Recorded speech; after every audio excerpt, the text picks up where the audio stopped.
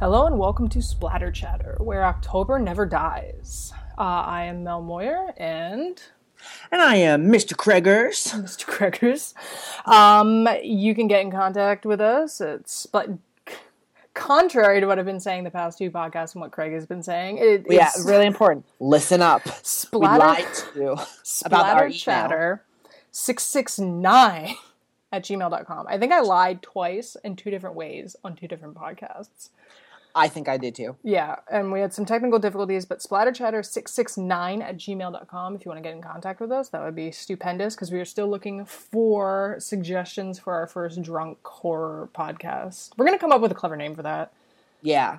As of right now, it's just drunk horror viewing podcast. Podcast, which is exactly what it sounds like. You can, so yes, give us suggestions, guys. Please. Netflix has a lot of shit on there. Yeah, they just recently put up their Halloween stuff. I know because I was super sick like 2 or 3 weeks ago. And that is what entertained me. I did not move from the couch. You can find us on Twitter at splatterchatter666 minus all the vowels. Mm-hmm. So figure that one out on your own. I'm not going to spell it for you. So also, I think just search Splatter Chatter. We should come up. Yep. And then splatterchatter.tumblr.com for Tumblr and splatterchatter.blogspot, or is it? Splatterchatter666.blogspot.com. Those are for all our blog. All the social media, but yes, as you know, or maybe don't know, we are your destination for everything and all things horror, from film, television, music, video, games, haunted shit, whatever floats your boat, whatever floats our boats, which is a lot. We previously talked about our favorite horror films, our least favorite horror films this year, what we were most looking forward to, which was Don't Breathe, which we both saw, and we will go through in a minute. And we also previously talked about horror misfires, which were also, unfortunately, many. So in this one, we're going to talk about our thoughts on Don't Breathe, which we both saw this weekend. Our top 5 favorite horror novels. I think that's about it for this one. Yeah. Our first 2 episodes were pretty long. So we were like, we're going to shoot for 30 minutes, and they were an hour and 20 minutes. We'll see what happens with this one. We'll try to not do that. Not do that, but you know what? It is splatter chatter, so there's going to be a lot of chatter. God. So, let me preface my Don't Breathe viewing by saying I thought until the last second I was going to be the only person in that theater, and I was pumped because that's how I saw The Witch, and it's great when you're the only person in the theater. Oh, I was the only person in the theater for The Witch too. So sad. Well, it's probably because that was like an independent Canadian film. Yeah, and nobody cared besides us. But then they had to have been younger than 17 because they came in with their mother. Came in, which made the semen scene great for me and for everyone else. Amazing. But they came in. They surprisingly weren't loud, but it was funny because on the way out, I waited until they left because I was like, I don't want to get up and walk and have them watch me because I just didn't. The mom was like, oh, you're brave to be in here by yourself. And I was like, okay. And she was like, would you have been scared if you were in here by yourself? And it took all my energy to be like, actually, I would have preferred it. But she kept walking and she left, and then I left, and then we all had a great day.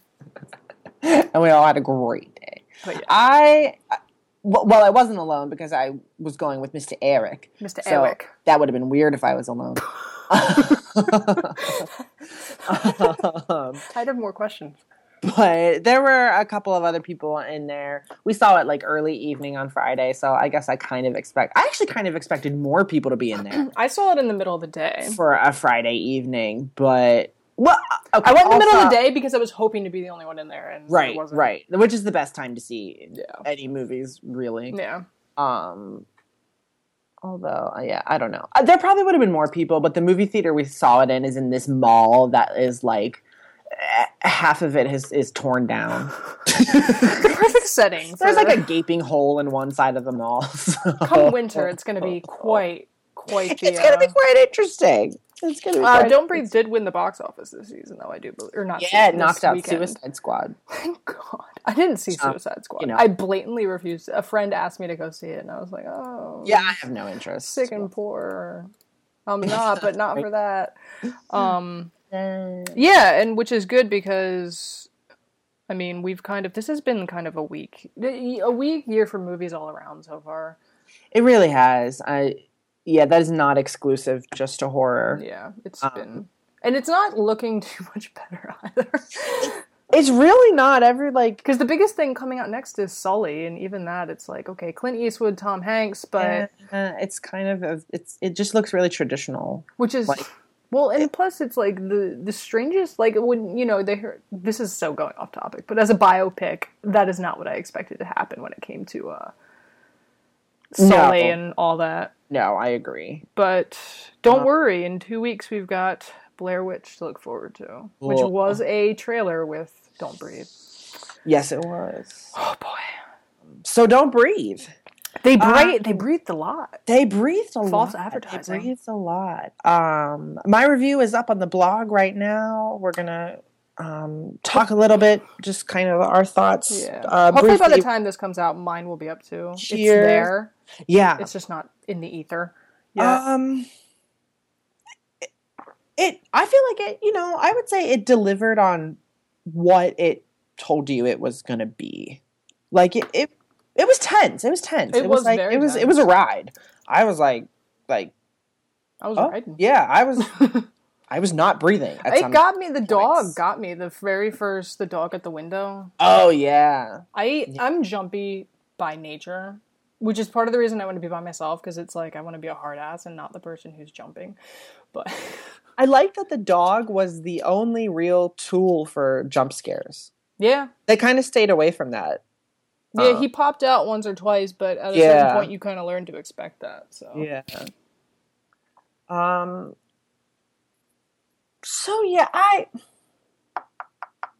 this was like, as discussed, I think in episode 1, this was what we were both kind of most looking forward to for the remainder of the year. And while I enjoyed it, and I think it's really solid, and it is one of the best horror films we've gotten this year, I was still kind of disappointed. So my thing is like, I was into it and even when we saw that he was keeping somebody, also spoilers. Which is, well, yeah, spoilers. Spoiler alert. Spoiler alert. You got to be careful on this podcast. Him keeping somebody prisoner in his basement, I was like, okay, clearly that, we knew something had to be going on there. I apologize for this, the motorcycle outside my house. Well, and you knew there's a shot in the one trailer with Jane Levy. She's in the basement, and this, like, you can quickly see the woman lunge out at her. Yeah. From the dark, and like the lights come on and stuff or whatever.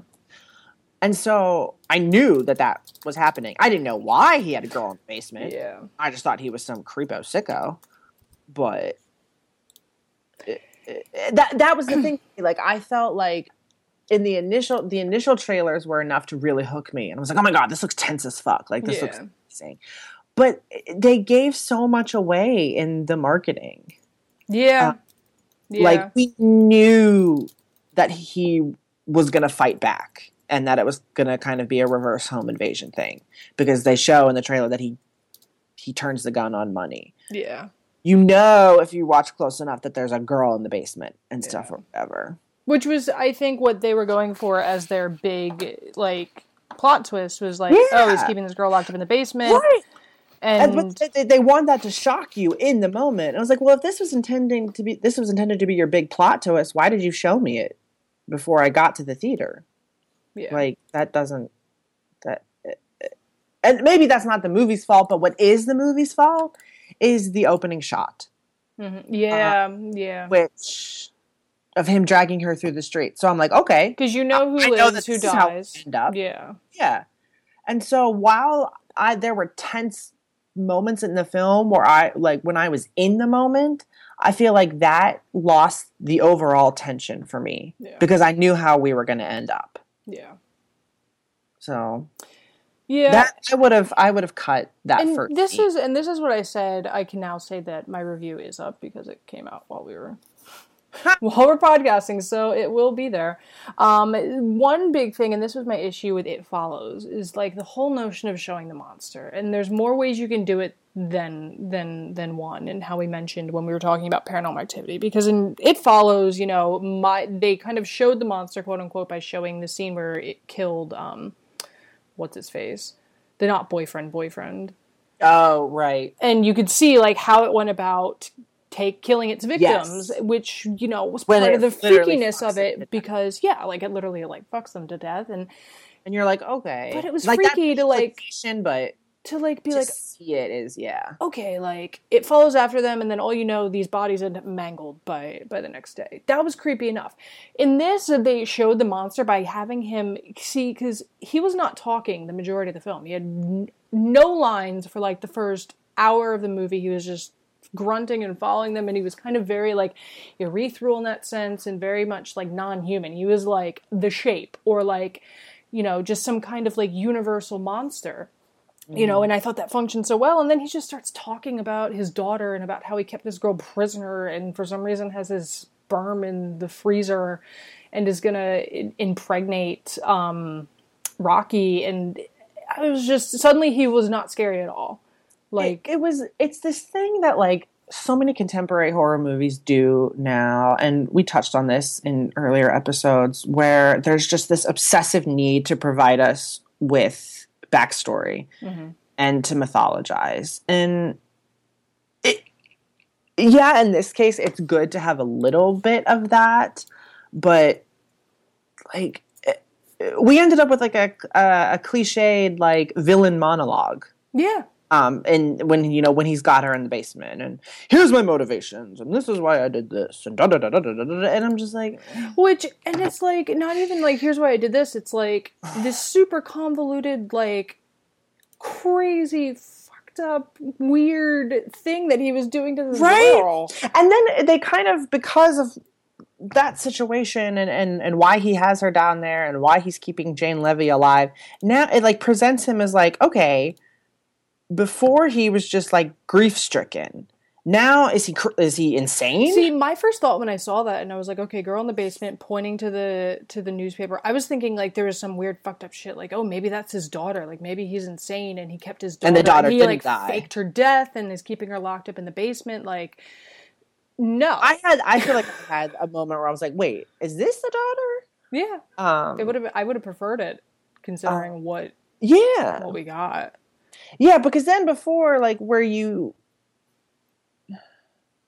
got a little bit of empathy for this man who has lost his daughter, and then like once he starts explaining to like everything he's done and why he's doing it, and he's like, okay, you're just kind of insane. Yeah. And like how many insane villain, like he didn't end up being all that special. However, I will say that Stephen Lang's performance as the blind man was really strong. Much better than when he was in Avatar. Oh God. And I do think that one of the best sequences was that night vision scene. Yeah. Like, that was insanely well done. I'm sure you did too. Yeah. That was some really fantastic filmmaking. The cinematography is great. Yeah, no, the direction was so great. And really it's great. Angles and cool shots that they do, and the set pieces are really strong. There's a lot of tracking shots throughout the whole thing. There's a lot of tracking shots. And it's interesting because the guy Alvarez, who directed it, he directed the Evil Dead remake, and this was kind of his response to people saying he relied too much on gore and blood in the Evil Dead remake, and he was like, okay, like I can make So I'm going to do an original. Yeah, he's like, I can make a horror movie without all that, and he did. He did a fantastic job, I think, from a directorial standpoint. He was part of the writing, and I think the one blip in it all was that need to include that weird backstory, but otherwise I think it functioned super well. He has a very resourceful understanding of suspense. Yeah. He knows what's going to get your pulse racing. So I think he did what he set out to do, just like the movie set out what it intended to do. It just it still fell flat in a couple places for me. So it was good, but it wasn't great. And I did enjoy the ending. I really liked that shot of her with the money and her sister, and him looking at the camera and them saying he reported nothing stolen, and then her and her sister walking off. That was an interesting moment. There was nice emotional payoff. I had some debates. Mr. Eric and I were talking. We were like, what the implication of that was supposed to be. What did Mr. Eric think of it? He liked it, Mr. Eric. Yeah, we pretty much agreed. He's a lot jumpier than I am. So it's fun. Which is funny because he's like 6'2", so I know, right? So yeah, I mean, and that was the one thing that I think was a credit for the film too, is that I cared so much about her and her sister and getting them out of that situation. Like, even with that one scene with her sister and her mom's neo-Nazi boyfriend, like, I wanted her to get the money and get out, but I also wanted her to just like survive as well. But yeah, you know, like that's like, and that's something that's kind of lost, I think, in horror. This like, because you see it in 70s horror with like Exorcist and Poltergeist, where you actually have a super emotional attachment to these characters. To your characters, they're not just stock. Yeah, and like we lost a lot of that recently with people like pounding out these found footage films that cost them like pennies to make, and they can like make them in a month and put them out. So, and that's one of the reasons I love The Conjuring so much, is because it harkens back They're to that. real characters. And that's what I liked here. No, that was another good thing here. Like, the story flowed very well, and everything was always progressing forward. It's kind of a slow burn, which I love, but everything was always moving forward, but we didn't sacrifice any characterization for that. Yeah. Like, we got to know all three of them. And I mean, really even well. Money, for as short as you do in the movie, like, was a character you could really visualize and really say, okay, like, I know this guy, I understand this guy, like... Daniel Zovato did a really good job. I mean, it was a kind of a brief, but... blip of the... but yeah. It was good. Everybody was good, really. Yeah.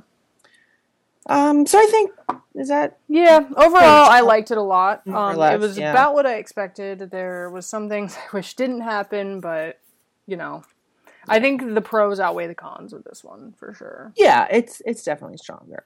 I think this is, like, the best horror movie we've had this year in terms of, like, the scare factor. Yeah, because like, The Witch was more of a... like, jolt fest. And The Witch, I think, is better. That's like a drama. Yeah. And has a very different kind of scare factor to it. It's more They're two very different horror movies. Yeah. But. I will say I had nothing bad to say about The Witch. Like, I can't think of any flaw in that movie. That's definitely my favorite horror movie so far this year.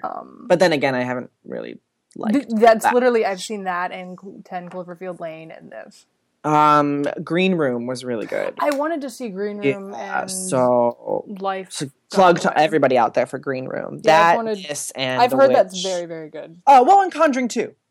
Oh, I did see Conjuring 2. Yeah. What am I saying? Those four for me are... I did like Conjuring 2 a lot, minus the CGI Crooked Man. Fine, it's the Crooked Man. Yeah. Otherwise, great movie. Okay, so I think we are ready to segue into not movies for the first time in 3 episodes. Yeah, we're fulfilling our promise to not... Yes. Not do just movies. We keep telling you guys we're doing everything horror, and then we keep talking about movies. But now we're not. We are going to talk... Well, not necessarily talk about horror literature, but we're going to give our personal top 5 favorite horror novels. I have mine in descending order, just like last time. We can do that. We did that with our movies. We'll stick to the format. We'll switch off. You want to go first for number 5? Sure. Awesome. So my number 5 is a novel called Pen Pal. I love it already. And I was kind of debating if I was going to put this in my top 5 because, well, I don't know. This was a hard list to make. Much like my top 5 favorite horror films, I was like crossing things out a lot, and I'm going to change my mind like the second we finish recording. But for now, I'm going to go with another thing. And another thing. Okay. So, don't hate on me, traditionalists, but Pen Pal is a novel that started as one of those Reddit subthreads. It started as a creepypasta. Which is my favorite way of things to start. Which I feel like we should do at some point in the future, a podcast on creepypastas. We totally should. Mm-hmm. But this started as one, and then people were giving the author Dathan Auerbach a lot of praise. So I think he self-published at first, and now Vulture Publishing publishes it or something or whatever. And you can tell in the format because the chapters or like the sections or whatever, they kind of read like interconnected short stories. But anyway, so the premise is this grown man who is investigating what he used to think of as seemingly unrelated, like bizarre, sort of horrific occurrences from his childhood in order to like better understand them now with an adult lens. Is this kind of like, sounds like a little bit like Ocean at the End of the Lane? Sort of. Yeah. Because, as all the stories are told in flashback, and the book ended with like how he's coming to understand them now and how they sort of piece into the way his life and the lives of those around him have been shaped.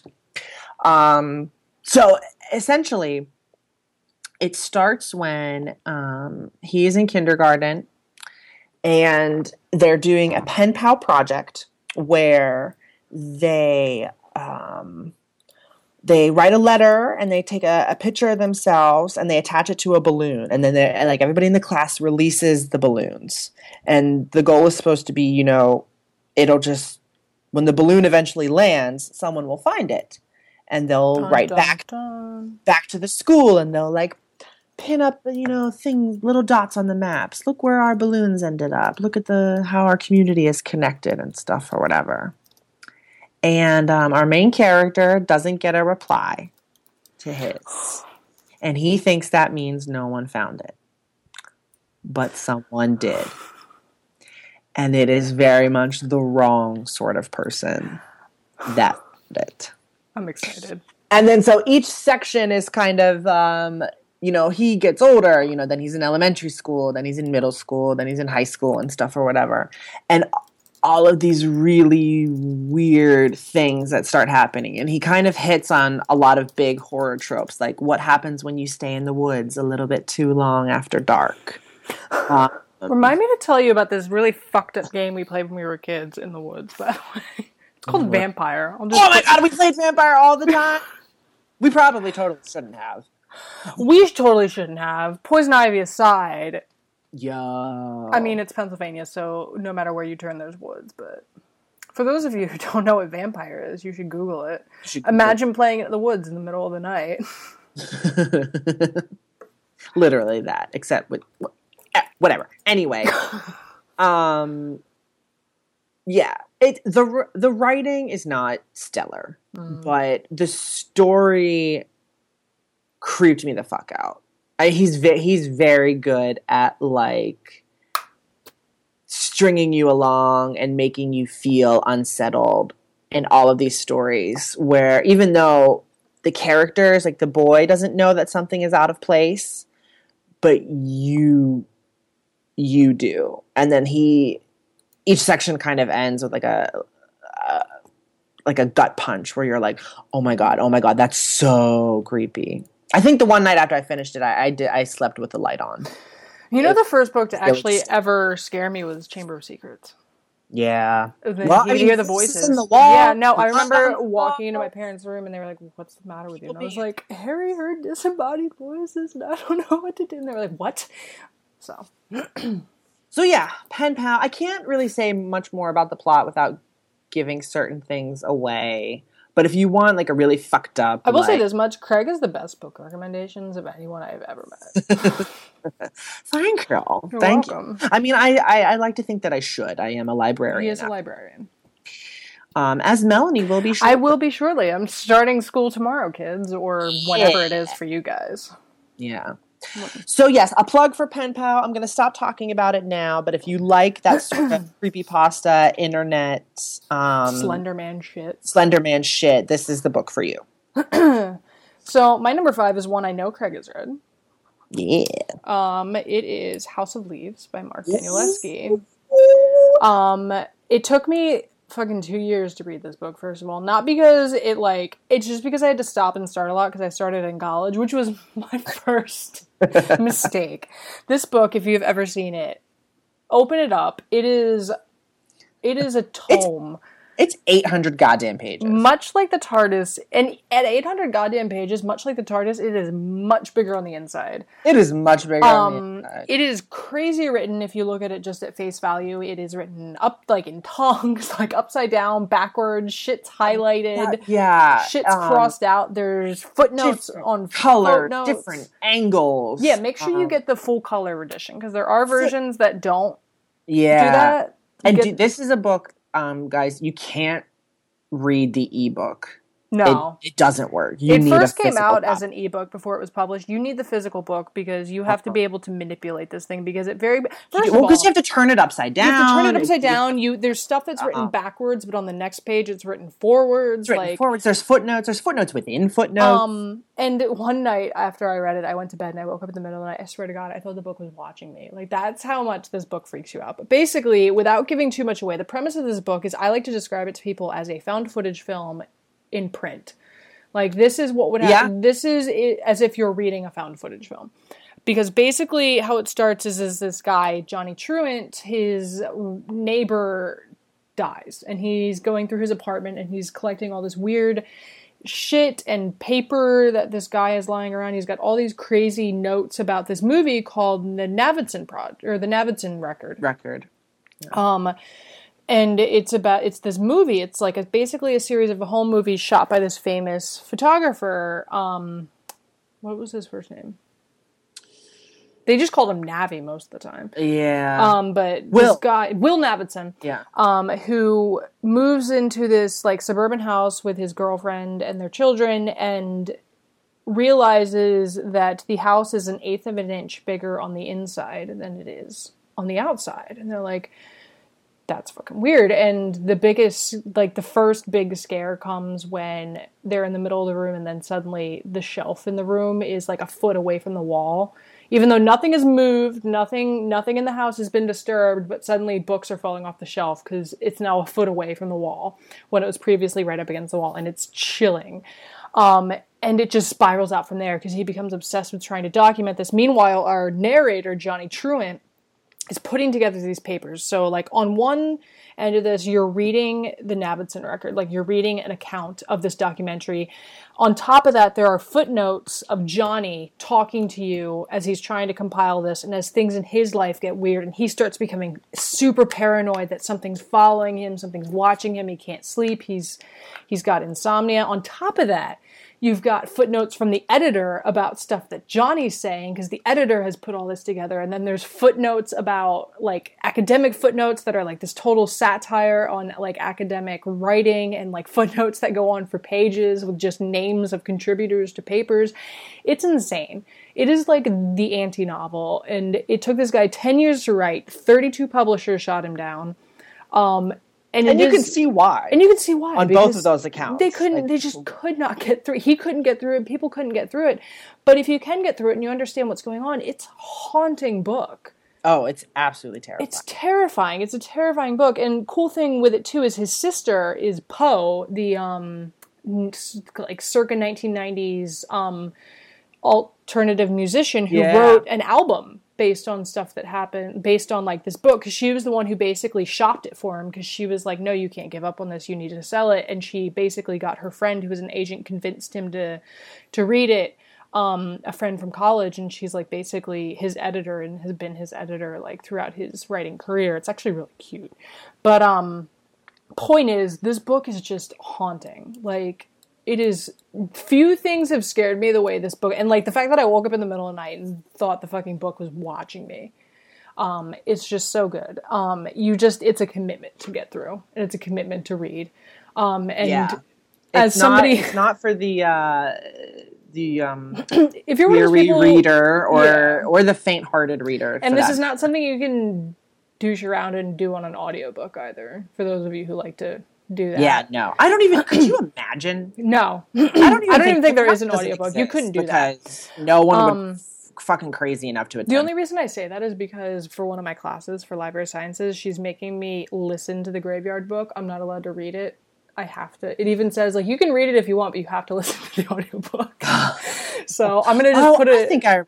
It's for the children Understanding Children. Yep. Something like that. Yeah. I'm just gonna put it on my iPod and listen to it when I run in the morning. That's a great book, by the way. But yeah, Plug this that real book quick. is just Graveyard book. so well written, so haunting. Like Daniel Esky is a genius. Like, and his other book, The Familiar, I haven't read it yet, but I've heard it's just as like so well put together. But yeah, House of Leaves, if you're willing to undertake it, it's a great payoff. It's basically, you know, Paranormal Activity meets like the Winchester Mystery House. Like, it's so good. So huge plug for that. Chances are, though, if you're listening to this, you might have already read it because this was a huge deal even before it was published. It was kind of like a cult following before it got published. And it's still really huge. So House of Leaves is my number 5. Interestingly, it's my number 4. Oh my God. Yeah. Talk about it more. I know. There's not much to add. Mel did a great job of giving you guys a summary and a review of it. Yeah, it's truly terrifying. It's just like a postmodern mind trip. Yeah. It's like the academic version of something that Joss Whedon would try to do. Yeah. Yeah. And I think it's brilliant, you know, the one layer of our story in which this film, this, you know, eclectic, you know, mystery film by New Line the Cinema Navidson or something, they claim. It's described in such amazing detail that you feel, you know exactly what this movie would look like, the way he describes it. And that's a tough feat to pull off. The other interesting thing too is like you've got the unreliable narrator because towards the end of the book you start to doubt that the movie ever existed because he tries to contact these people who are supposedly involved in the filmmaking and they don't know anything about it. Supposedly never existed. And like they interview like actual people, like they interview Stephen King at one point in the book and all these people who are real people about it who like have things to say about this movie that we can't find proof of. It's super interesting. And there's like I always laugh, there's like 200 pages of index, but they're not supplementary material. No. They're an active agent of the story. Yeah. So you've got to commit to it, but it's so engaging, it's so mysterious, and it's so hauntingly beautiful. It's such a good book. If you make it to the end, you're not going to look at literature the same way again. Even Johnny's stuff, like he's like, even stuff that has nothing to do with the Navidson record, like his total fuck up, like his like crap at work, his crap in life, his crap with women, like his crap with lewd and like it's really his entire life and his entire existence and the way he narrates everything, it's just everything about this book is so engaging. So even if you're somebody who's like not super big on horror, which I don't know why you'd be listening, but if you know, our friends basically who are listening, although I think they've all read House of Leaves. I know Jamie has read House of Leaves.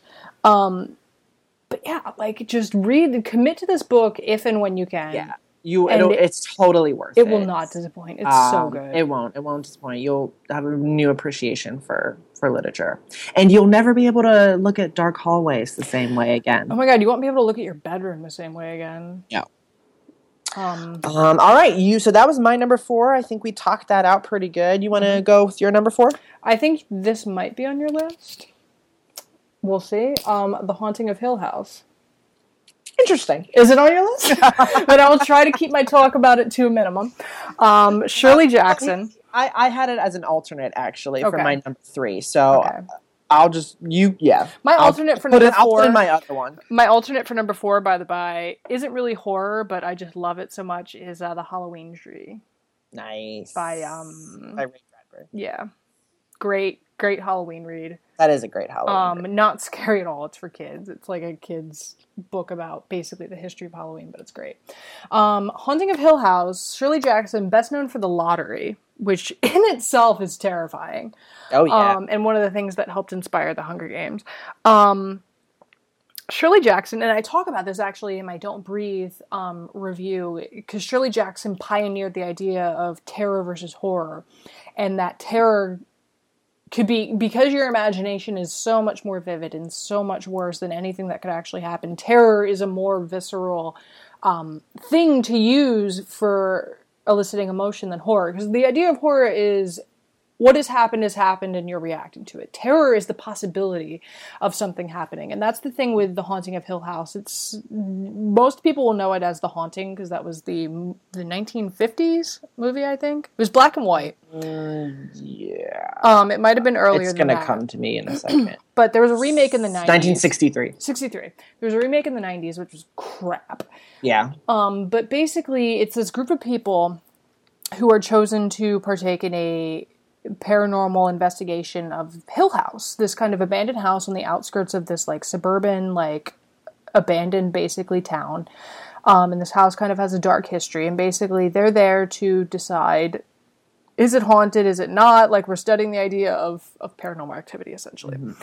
And the thing about the book is that it never outright kind of shows you what's going on in the house. Like, it's very psychological. It's very much about what's going on in the lives of our participants that's affecting them, and maybe causing their reactions to this place. Because our main character, when she first walks into the house and she's just completely overcome with grief and is like, I shouldn't be here, like, this place is awful, like, I need to get out.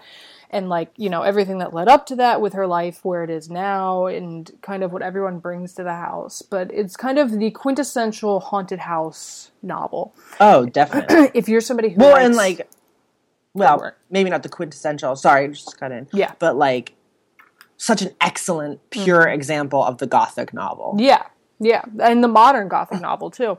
And it's like, you know, and this inspired things like, you know, The Haunted Mansion. Stephen King cites this as one of his big things, you know, and stuff like Poltergeist and even Amityville, which is dubiously based on real events. You know, all this stuff comes from The Haunting of Hill House and the kind of like original paranormal investigative haunted house novel. And it's short. It's almost a novella. It's really short. Which is pretty typical of Shirley Jackson, but it's one of those like classic, timeless horror things. And it's interesting because if you look back at things that we say at the time were like the scariest thing to ever happen, like The Exorcist and Poltergeist and that sort of thing, by our standards, yes, like they would not be scary anymore because we've seen what we've seen. This is one of those books, though, that I think kind of pervades that because you've got these scenes of her in her room at night and like running into, what's her name? The other girl in the book. You can tell I read this recently. It's a boy's name as a girl's name. Theo. Yeah, because it's short for Theodora. Played by, what's her face? Claire Bloom. Well, in the remake, she was played by Zellweger. I don't know who plays her in the remake. It's Zellweger, I think. Renee Zellweger, I think. Anyway, point is, she like runs into her and they spend the night like huddled together because they're hearing noises in the hallway and it's freaking them out. And it's like, this is every cliche about a haunted house came from this book. Like creaks in the hallway. But it works. Still reading it now. Yeah. It's all of us knowing all of those cliches, it still terrifies you. I tweeted about this and I'm not going to talk about it until October because of reasons. Because I have an advanced copy of Colin Dickey's Ghostland, an American History, I forget the full subtitle. It's called Ghostland, though, and you can find it on that. It's on my Goodreads and that sort of thing. But it's basically histories of all these famous haunted places and kind of the psychological things that go into what gives a place the kind of urban legend of being haunted. And the first section of the book is all about haunted houses and how that is like the ultimate violation of safety and solitude and because it's the home. Yeah, because it's the home, which was, you know, going all the way back to folklore. You know, the spirits of the home were meant to be the nice spirits and the spirits of the forest were meant to be the dangerous spirits. And I wrote about that in my review of The Witch, if you want to hunt that down on the internet. But basically, that's what it is about a haunted house. Is like it's a complete invasion of safety and privacy and peace of mind, and that's everything that The Haunting of Hill House is in such a short novel. So, would recommend. As would I. Mm-hmm. As would I. That was going to be my number 3, but I'm going to put in my alternate. That section though, where they're huddled together at night. Mm-hmm. And really the only thing that's happening is that there's a pounding on the door. Yeah, someone's knocking on the door. Which, and they think at in first and of it itself, might be, should not be that terrifying, but it is. But it is. And, like, that's the thing, too, is, like, creaks in the hallway. Just these things that are naturally part of houses totally flipped on their head and it made dangerous. And that's, like, the thing that freaks people out about haunted houses is that you've got these everyday things and these everyday patterns that are just completely mirrored and reversed, and it's this weird bizarro world where everything's suddenly dangerous. Your closet door creaks and there's a monster hiding inside instead of those shoes you haven't worn since the Christmas party. But yeah, that's my number 4. Very good. Thank you. All right, so my number 3, I love this book just as much as The Haunting of Hill House. Don't think that, like, I'm just like, oh, now I need something to talk about. No. Horns by Joe Hill.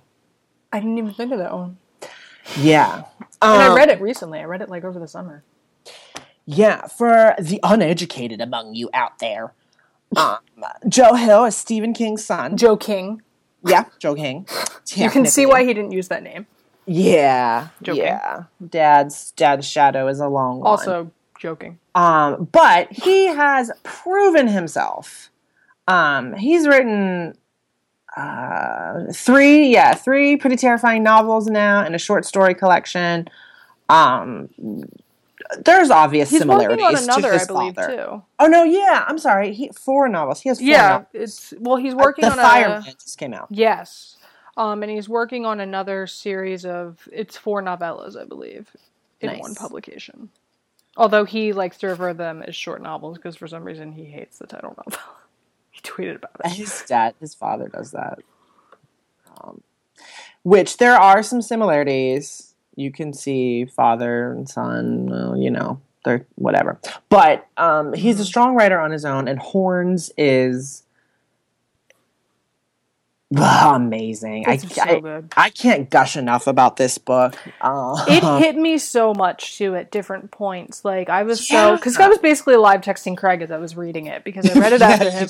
I was like, then this happened, but yeah, like that was just like the way it hit me emotionally was like it was so beyond even like genre fiction. Like it was just so well, like every part of it, the flashbacks, very human level. Yeah, like it's so good. The premise is fairly simple, but again, you don't have to like. You can do amazing things with a simple plot. Yeah. We're essentially presented with a murder mystery.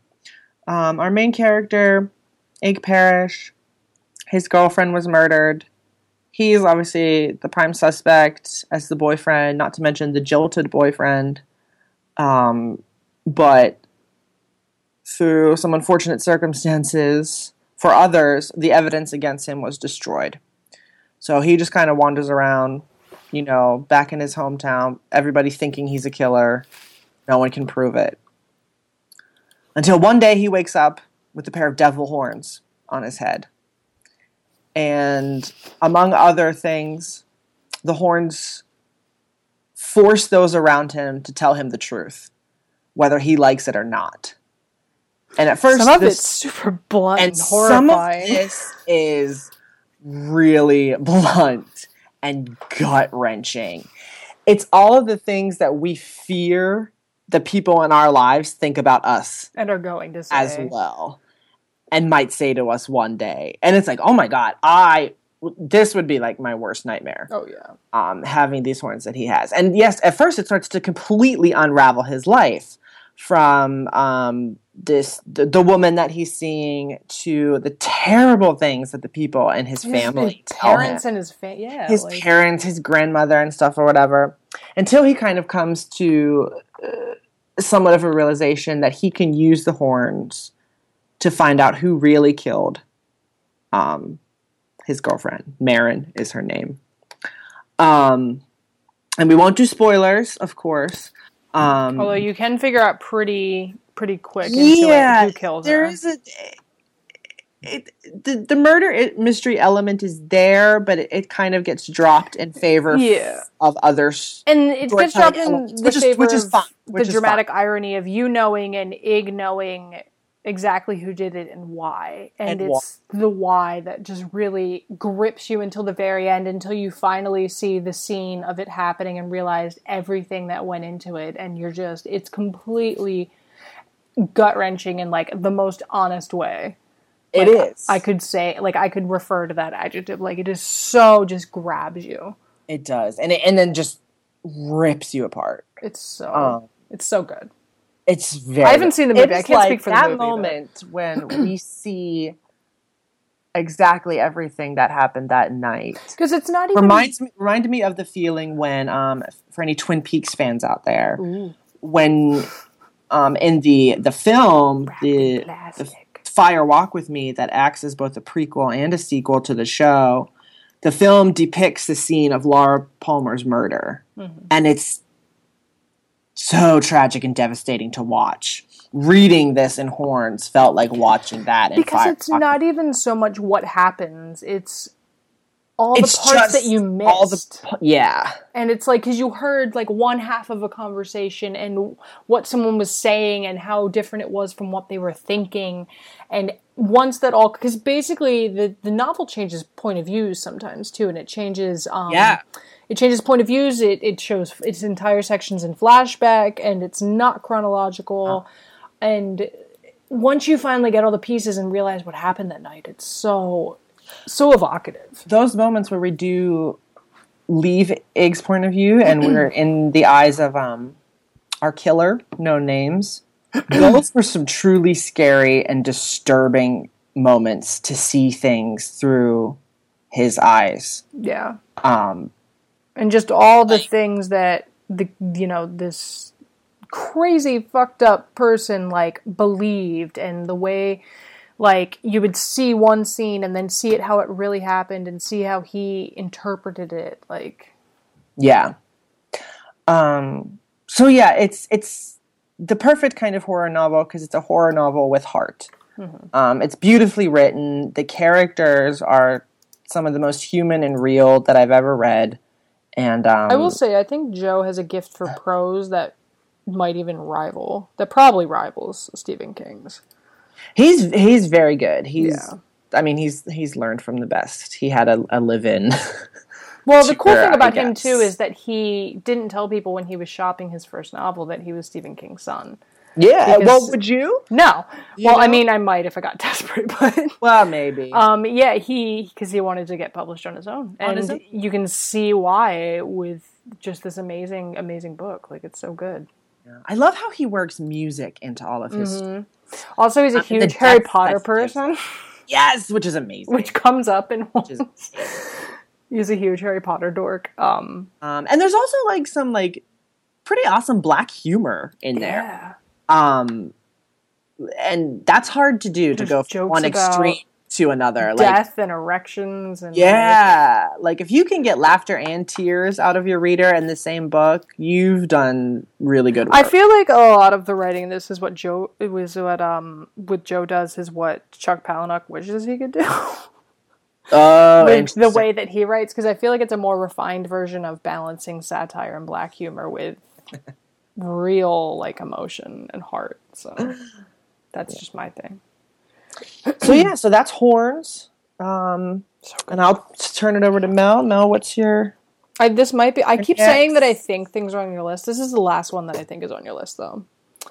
In terms of things on my list that might be on your list. My number 3 is The Shining. Interesting, right? Everyone knows what The Shining is and what The Shining is about. There are some real differences, though, between the movie and the book, which is why if you go and find The Shining TV miniseries, it is hugely different from the Kubrick version. But basically, it's this family that goes to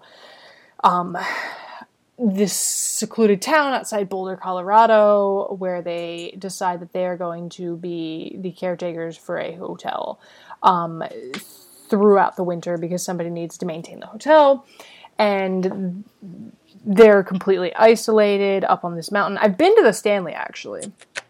Yeah. which is known in the film as the Overlook, which is a scarier name. Although the Stanley itself is kind of hulking and more terrifying than the Overlook looked in the film. Because you kind of turn the corner and it's right there in between like two giant mountains. Yeah.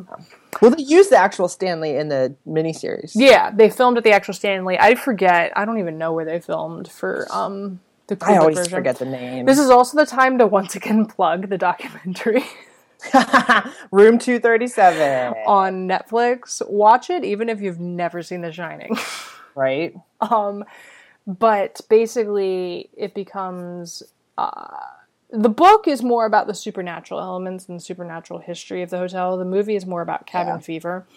But that's still present in the novel as well, because you get this sense of distress at the beginning because Stephen King's author insert character du jour, Jack Torrance, is a recovering alcoholic who's kind of really pissed that his family doesn't trust him, and, you know, he kind of goes into this long stay up in the wilderness with nothing but his wife and child, with this mentality in mind that he's pissed that his wife kind of doesn't trust him and kind of looks at him a little bit fearfully, and things spiral because the kind of spirit of the hotel takes over. And for me, besides the famous hedge animals, which was the hedge maze in the film, one of the scariest parts of this book for me is when Jack finds a dormant hornet's nest while he's cleaning the roof, and he gives it to his son as a gift to say, look at this cool thing. It's like this dormant mud, you know, hornet's nest, what have you.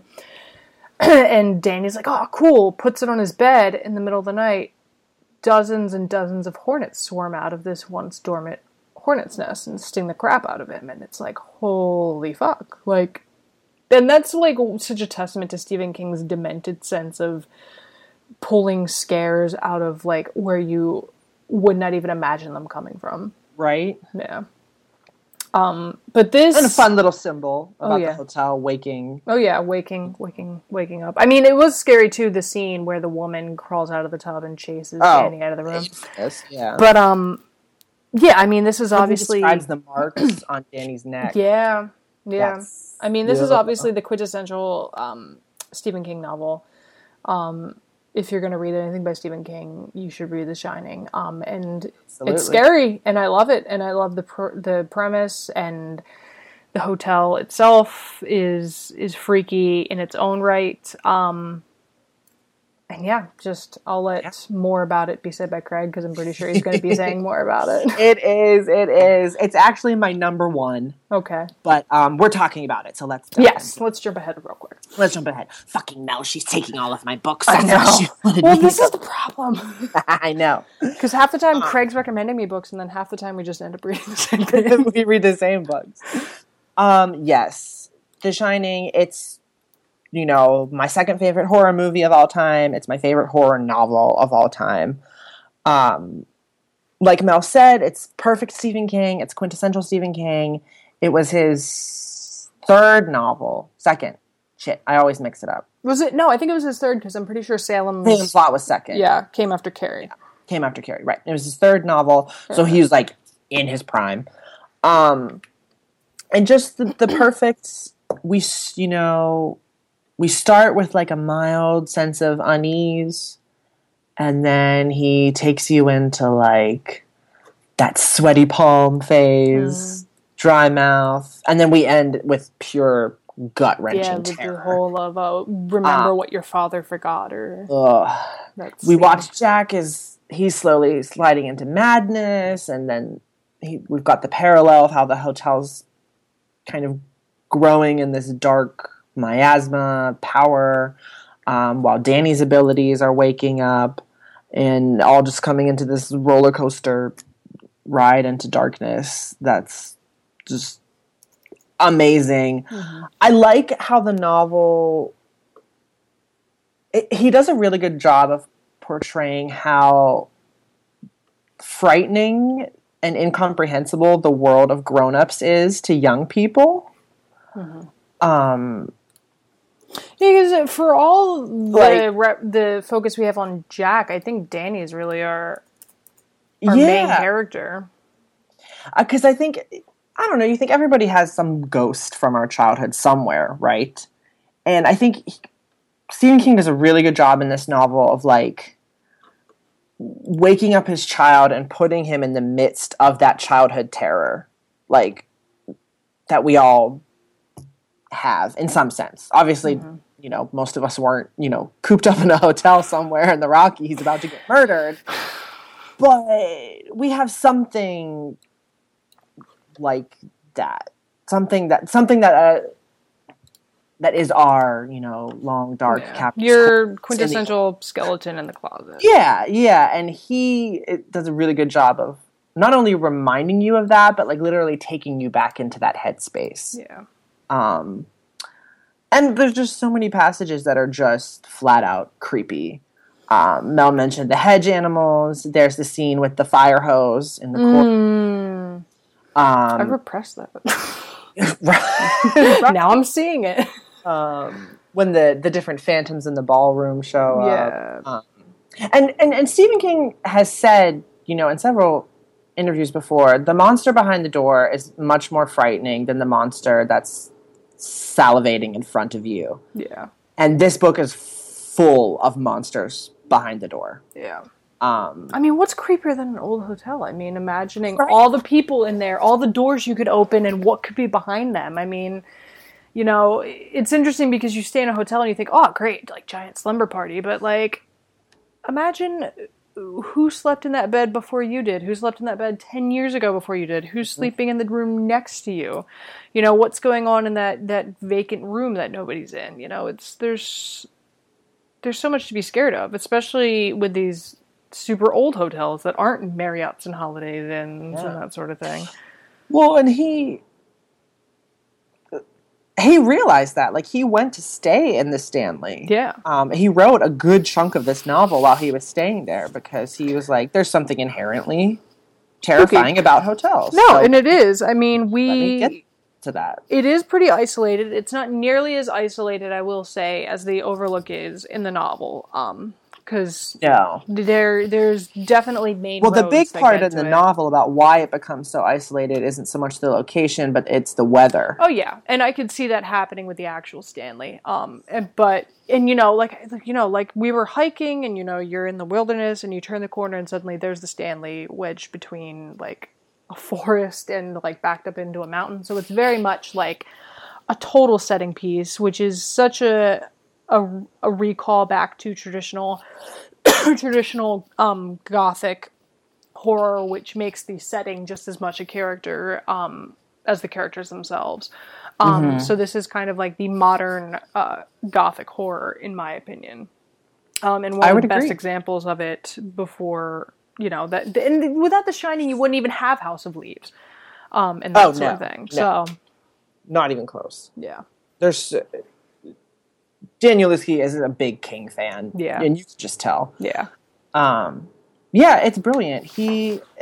But what's kind of great about making this like a modern Gothic novel is that he flips it and plays with it in the way that like only Stephen King can. Yeah. Where like Gothic novels are all like overflowing with like rich people fainting on couches and big mansions and stuff or whatever. And here he's Shelley Duvall. He's scaring us with like he flips it to a family who is trapped by their finances. Yes. Which is another reason that they can't leave. Their finances and their sort of social situation too, because Jack's alcoholism and everything that surrounds it and as a consequence of it is totally weighing down on him. Right. And how it affects his job and the way people see him and the way his wife sees him and the way he wants to see himself, the way people see him. And even in the first scene when he's talking to the hotel owner and the way he's trying to present himself to the hotel owner, you know, it's just such a modern look at like, you know, the way that family dynamic and societal dynamic brings in these horrific drama elements that just get amplified by this isolation and, you know, supernatural, in this case, supernatural stuff. But in the movie, it's more cabin fever than anything else. And Stephen King hates the movie. Yeah. He's very vocal about that. I like the movie and the book separately. That's a big reason. Yeah. Because, well, he didn't even like that they cast Jack Nicholson. No. I always say Nicholson. Because he says that Jack is crazy from the start. Yeah. And he said that One Flew Over the Cuckoo's Nest, which came out not long before this, and, you know, that would all give away the fact that Jack was going to end up insane. And you can totally see the difference if you watch the miniseries, which Stephen King had a huge hand in producing, like how different they are. Yeah. Very, very different. I like both stories because I think they're both trying to say a different thing. And I don't think I love them both. I don't like one more than the other. I like them very separately for what they're both trying to say. Agreed. You know, hence why it's my number one, because it's great. It's great. It's great, guys. So should I do number two and then you do number two and then I'll do my number one? Yeah. Okay. Go for it. So my number two, the thing about me is with books is I am a huge sucker for classics, even if people find them boring, over wordy, what have you. So my number two is Dracula. Nice. Love me the classics. I'm in a completely non-kinky way. I'm very into like vampire stuff, but in the sense of it being sort of like the classical kind of representation, not like I read half of Twilight in 8th grade and stopped and didn't touch it after that. So that stuff doesn't, True Blood, not for me either. Yeah, no. I love like classic vampire stuff like Dracula and The Vampire, spelled with a Y, and Carmilla, and all these sort of like just very classic vampire stuff. Dracula, though, and I hate putting this down because Dracula itself isn't even original. It totally is basically a ripoff of a novel that came like 10, 15 years before called Carmilla. But it still is where... I don't think the reason it had such a huge effect on our pop culture is because it's original. I just think it's because it's no, and you know, at the end of the day, I don't think originality matters too much because nothing is original. I mean, everything was influenced by something else. Yes, like things, you can pull things and say this is more than the other. You know, this is influenced more than other things, but you know, and the thing is that Dracula, you know, it took things that weren't original, that were already established by previous novels, but it made them very visceral, and it freaked people out. Because Dracula, a lot of people... So I work at a bookstore, for now.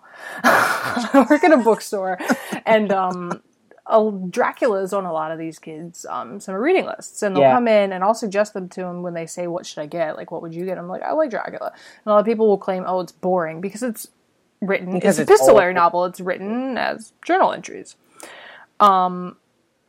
Which... I think House of Leaves proves can be super fucking creepy if done right. I mean, to people in the 1870s, this would have been completely horrifying. But, you know, Dracula to people... And there's, like, entire books that have been written about vampires and their place in culture and how they've changed over the years. We'll talk about them quite a lot. Oh, I'm sure. We'll bring Colleen on for that one. Since I learned that she took Vampires and Blood, apparently freshman year. You didn't tell me. I did not know that. Yeah. And I was like, why didn't I take that class? I could teach that class. Anyway, point is... I was honestly afraid that it would be filled with Twilight biddies. And I couldn't do that for a whole semester. To be fair, it probably was, and it was probably for the best I didn't. Yeah. But...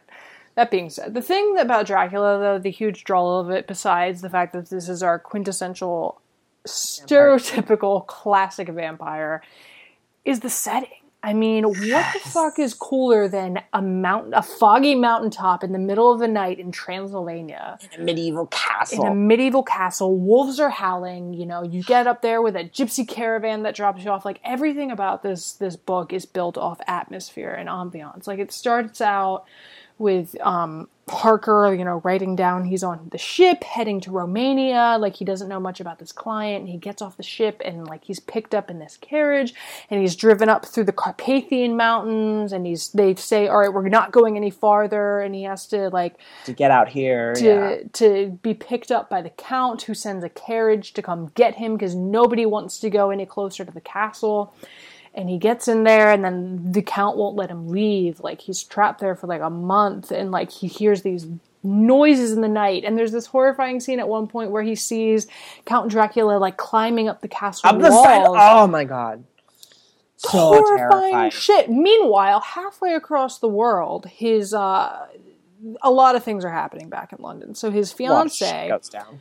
His fiance, Mina, is, like, dealing with Lucy is the best way to put it. Lucy is like our best friend character actor, like, biddy that we have to tell to put shots down at the party. She's got all these guys over her, and she starts having these weird dreams about this weird man, and, like, you know, she's got this weird shit going on in her life, but she's like, whatever, like, all these guys love me, and, like, she's very promiscuous, and this is kind of where you get the slasher trope from, of the promiscuous teenagers getting... Sex equals death. Yeah, sex equals death. Thanks, Lucy. But, basically, John Harker comes back from Transylvania, he's super sick and gaunt, and he's raving about, like, all these things that happen, everyone's like, you're fucking crazy. Meanwhile, this dude in an insane asylum is, like, mumbling to himself and eating bugs and talking about the master and how he has to serve the master, and the master is coming because, like, he originally was the realtor who went to visit Dracula, and Dracula put him under his thrall and turned him basically into a servant, and Dracula goes after Lucy, and she ends up a vampire, and then he decides he's going to go after Mina, and John's like, no, and he summons the help of Van Helsing, a famous vampire hunter, and it's so fucking creepy. Like, he chases these people halfway across the world from the slopes of the Carpathian Mountains into London, and then eventually back to the Carpathians when they've realized how to kill him. And I actually saw a play version of Dracula that was super scary. I've seen the play. It's brilliant. It's so good and so scary. And it was scary, too, because it was in a black box. So they very much utilized every aspect of the space they could, which included my seat. But yeah, and like I said, like, obviously, if you're looking at this from a literary standpoint, no, none of this is original. It has happened before in previous vampire novels. And a lot of it, like, even... But this is the one where it happens the best. Yeah, this is the one where... And I think that's why yeah, like, and this is the one where the point always was... go back to it. To scare you. Like, with the other ones, there's a lot more going on in what they're trying to do with, the vampire and Carmilla. Like, there's a lot of other facets and themes going through them. Dracula the point is to be scary as fuck. Yeah, and it is. And it is. And it's still, like, just... And so, one thing that... So, Nox Arcana is this ambient gothic music group that is awesome, and they did one of their albums. They put out, like, an album every year, basically. And they're super creepy, and there's, like, hidden messages in them and puzzles, but they did one based on Dracula that is super freaky that I would recommend listening to while you read it or while you're doing anything and want a good ambient feel for those dark Transylvanian mountains. But, yeah, I love Dracula. I like rereading it. I've accumulated many copies. Maybe I'll do that this October. I would suggest it. Give it a reread. I also have a leatherbound version. But yeah, I love Dracula, and for people who say it's boring, I mean, you just need to immerse yourself in this... Open up your mind. Open up your mind, immerse yourself in this environment, and think about the vampire from the concept, or the perspective, rather, of a 19th century person who believes in the folk belief that this is real, that somebody could come back from the dead and be hiding in the woods, and there's things that only come out at night. You know, things that go bump in the night because of Dracula, because that's where it started. So read that shit. Absolutely. Absolutely. Read that shit. Well, this is a good segue into my final book on the list. Which was number 2, so we covered The Shining. Mm-hmm. Salem's Lot. Interesting. Speaking of vampires. And you all should be proud of me that I only put 2 Stephen King novels on my list of 5. You should see his bookshelf. Which I could have put... 15. Well, yeah.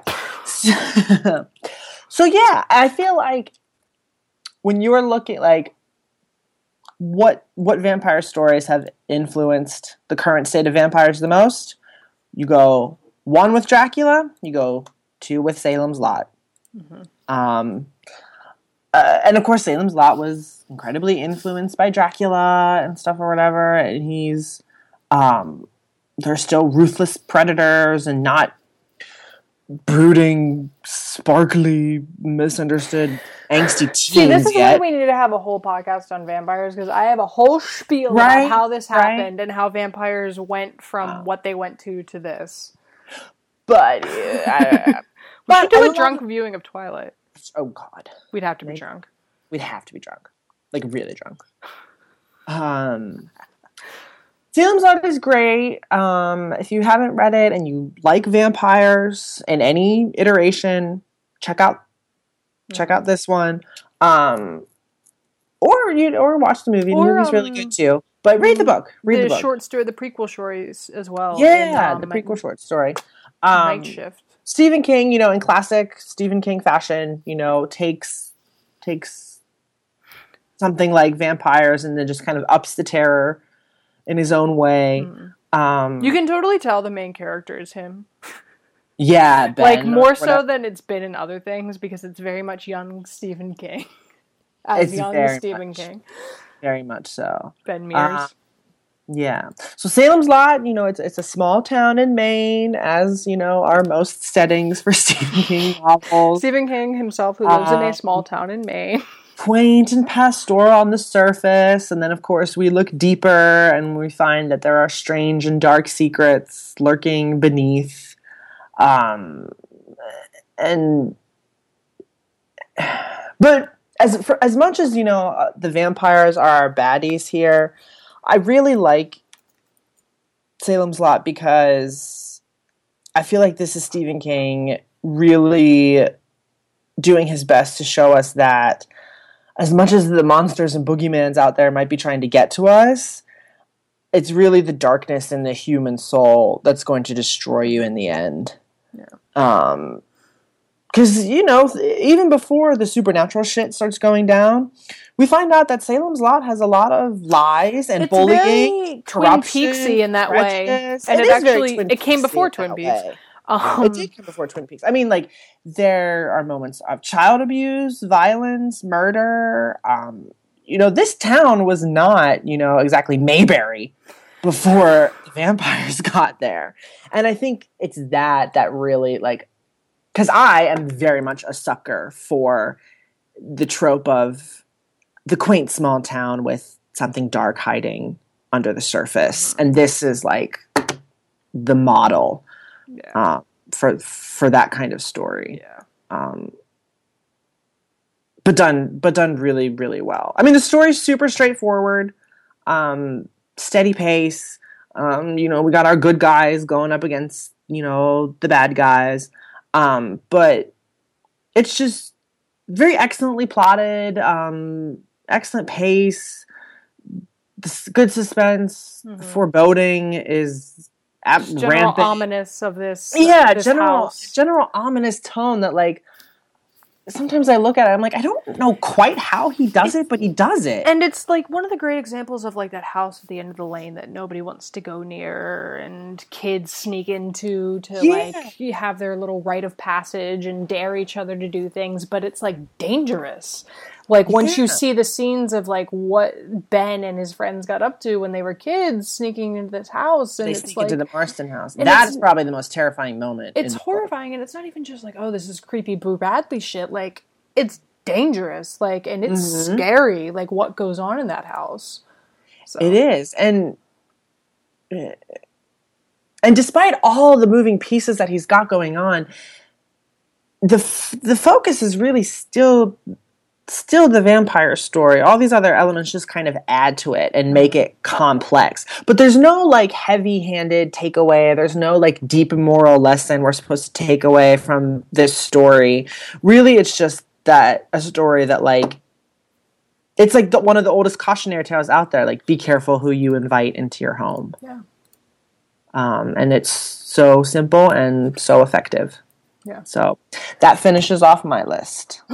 So my number one is an interesting one, and So I don't know whether I put it down because it's my favorite horror book or it's because it's one of my favorite books, period, because I've read it 3 times and it just happens to be gothic horror. But my number 1 is Phantom of the Opera. I knew it. You always know my number 1s. I do. This is a book, if you haven't seen my copy, but if you see my copy, like the spine is shredded. There are tabs in the book. Like, I'm obsessed with this book. I've read it 3 or 4 times by now. It's amazing. Like, I've done projects on it in school since I was like 13 years old. Like, I love this book so much. And there are parts that I do think are generally scary. First of all, not even a theater as your setting has made most of us forget that this story was intended to be a horror novel. Yeah, and so Gaston Leroux, who wrote it, this was his first thing that he did that wasn't a detective series, because he originally did mostly detective mystery series. The first draw about this is that people to this day debate about whether it really happened, because he incorporated so much of real life events into the novel. The chandelier crash, the famous chandelier crash in this, actually happened. It did. I have been to the Paris I was going to say, you've been there. And, it's got a lake underneath of it. There's a lake underneath. It does end up connecting to the catacombs. There are most of those tunnels and stuff and passageways are dangerous now, but they're still there. Yeah. And people asked the tour guide, kind of jokingly, like, "Oh, did the chandelier really crash and stuff or whatever?" And they're like, "Yeah." Yeah. And the records and somebody died in the opera house indicate that they never quite figured out how the chandelier crashed or why it fell, but it did. And somebody died, just like they do in the novel. And Christine Daae is based on a real Swedish singer who performed at the Garnier. So there's so much around the time the chandelier crashed. So there's so much of this that is intertwined with the fiction that people still, and you can go on internet forums and see people viciously debate each other about whether or not this actually happened, because Leroux presents it as if it happened, because he presents it as a series of interviews he did with various people who survived the kind of ordeal of the Phantom of the Opera. But basically the premise for people who live under a rock and don't know what goes on in the Phantom of the Opera, basically... Non-musical fans even. Mr. Eric.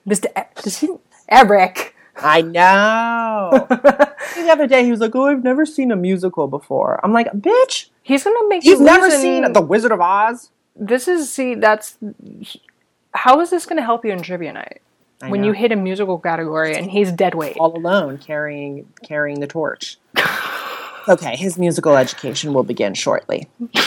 Next, when we finally do our sequel duet of Phantom of the Opera that we always said we're going to do, it's going to happen on the 9th.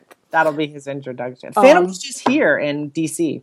Interesting. I think it's coming to Philly again this Christmas. I didn't Phantom's everywhere to get tickets because it's the Cameron McIntosh staging now, and while I like it, I saw it when it was in Pittsburgh. I like the original. I've seen pictures and I'm not a huge fan. Yeah. Anyway, Phantom of the Opera basically takes place. First of all, we mentioned the gallows was such a misfire because it totally didn't use the setting of a theater well enough, and the haunted theater draw on Phantom elements enough. Yeah, Phantom is the ultimate. Like, this is not where haunted theaters come from, because haunted theaters probably come from Shakespeare's time, when you had like the Macbeth shit and ghosts in the theaters and that sort of thing. But like opulent, beautiful opera house. Mm-hmm. Haunted by this psychotic genius. Haunted by, living... Deformed genius. Ugly, living in the dungeons of this. He's made an entire underworld for himself. And and I've done this too in my papers, you've got the connections to like the story of Hades and Persephone and Cupid and Psyche, but there's just this crazy like lord of the underworld, like deranged, lonely, like genius living by himself underneath this opera house, pulling strings, terrorizing people, and he's obsessed with this young singer, Christine Daae, and he's convinced, she's got this angelic voice, and he teaches her how to use it and how to truly shine on like the opera stage, and she thinks this man is the spirit of her father who died, this angel of music that her father promised he would send her, and he's like, yeah, I'm the angel of music. But it's the Phantom of the Opera, as everyone else knows him, and she slowly starts to realize what a dangerous human being this is. It's not, and that's what's so great about this, is that LaRue balances out the fact that this is a scary, psychotic serial killer who's also this ethereal spirit being who literally haunts these places, despite the fact that he's a living, breathing flesh human.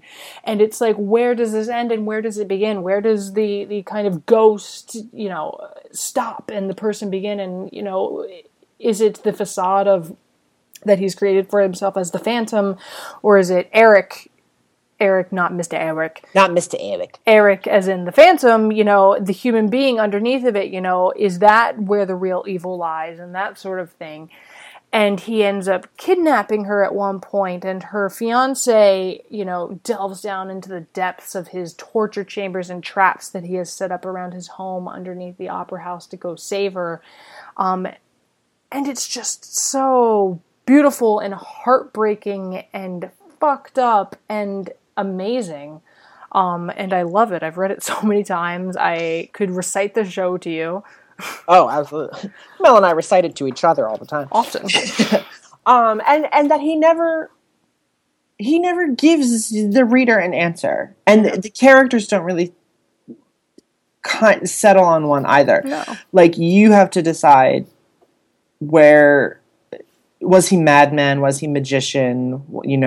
Yeah, there's this great line from the musical where Madame Giry is talking about him, and she's like, he's a genius and a madman, a magician and a composer, and just all these facets about him, and how much... But then, of course, he's also a murderer. He's a murderer. He's a psychopath. He's obsessed. He's a kidnapper. What does he do with that, Yeah, it's like you understand these things in the abstract way where you say he's a genius, and he's a romantic, deformed genius, but he's also a serial killer and a kidnapper and a would-be rapist at one point, and all these other things, and you kind of have to balance out... He's Gerard Butler.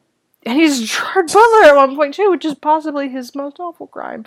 But you'd never forget that Gerard Butler, long before he was Sparta kicking people into a pit, he was the Phantom of the Opera in the film version of the musical. Yes, not the film version of the novel with Lon Chaney. Lon Chaney. From 1925, which you should totally check out. You should. Go out there. And there's a couple different... There's a very scary 1980s version with Robert Englund. With Robert Englund, yeah. As the Phantom, that's like gory and horrifying. During that time when like Robert Englund was in everything. Yeah. He also played the Phantom of the Opera. But yeah, I mean, there's so much going on in this novel, and so much of it is... And the last scene of the novel is just so haunting, because the Phantom lets... Ultimately, this is not spoilers at this point, because you should know. This is like common cultural novel knowledge. Is over 100 years old. Over 100 years old. Also, the musical is like 30 years old. Like, these are things you should know. Basically, Christine... The Phantom offers Christine the choice. He says, you can stay with me and your fiancé will live, or your fiancé will die and I will let you go free. Mm-hmm. And she decides to stay with Eric to save her fiancé. And the Phantom's just so moved by the fact that she would give up her freedom and her entire life and be miserable the rest of her life to save this man, that he finds a shred of humanity left and the fact that there's some good in the world, and says, okay, I'll let you both go if you promise to one day return when I die. Basically just to say goodbye, and she says, okay, I will. And she leaves with her fiancé Raoul, and they go about... The Vicomte de Chagny. They go about their business. The last scene of the novel is LaRue talking directly to the audience about how a body was found in the catacombs of the Opera House. Like a really fucked up looking body, but it had a ring placed on its finger with Christine Daae's initials on the ring finger of its left hand. And he was like, and they called it the mystery of the skeleton because they couldn't identify it, but all they knew is that it had a CD on a ring on its wedding finger. And that's the end of the novel, and you're like, well, what the fuck? Which is kind of how the movie version ends in reverse, where Christine's the one who's dead, and the Phantom, you see Raoul's visiting the grave, and you see a rose freshly placed on the grave. The film was many things. But that was a good moment. Yeah. Oh, and that song that Minnie Driver did for the credits, Learn to Be Lonely. Yeah. I forgot about that. Yep, Minnie Driver sang. But yeah, Phantom of the Opera, like the original heart and soul of Phantom of the... I mean, the musical is amazing. And this is one of those things that I see them as different entities, because the musical is a bit more fantastical. It's obviously more theatrical. It's a bit more campy with the way it chooses to go about presenting the Phantom to you. But the novel is just as good in a different way. And they basically hit all the same elements and all the same plot points. Some characters are obviously condensed and turned into other characters for the sake of the play, like the character of the Persian and Madame Giry becomes one character in the play, and some other things, and Meg becomes like 5 characters that we just decided to turn into one person and name her Meg, and not to be outdone by Meg. The Phantom responds. We've got a lot of those. Ignore that. Roger, the Phantom. Roger, the Phantom. Steve. Anyway. Excellent choice, though. Phantom of the Opera is my number one. Yeah. I will reread it anytime. I will listen to the music anytime. I will scream the songs in your face at any time. I love Phantom of the Opera. You have. I have. I do. You did not see us at Thanksgiving 2014, 15. 14. But it was incredible. It was essentially like the Broadway show, but in we were great. We had tiny apartment in Pittsburgh. We had blocking over our turkey. It was great. Point is, Phantom of the Opera is my number one and one of my favorite novels of all time. Excellent. It's out of copyright. Super out of copyright. Yeah, it is. You have to scrounge. Super. You have to scrounge for editions of it at this point. Super. But. So that wraps up our top 5 for both of us. Yeah. Yeah. So one thing, and we're going to keep pushing it until people participate. Yeah. Craig and I are really into 2 things, actually. So first of all, we presented this already. Craig and I are really into the idea of doing a drunk podcast once a month, or more than once a month, where basically we pick some B horror film or just some old film we haven't seen in a while, suggested hopefully by you, but we are not above doing it of our own volition. Yeah, if you guys won't play with us, then we'll have to play on our own. Basically just drunk history the shit out of it. Yes. And record it. For everyone, because who doesn't love... I get very, very... I was on another podcast for a while called Overly Animated, and I still do things with it. We would do drunk viewings of, like, the stupidest anime. We did Minions.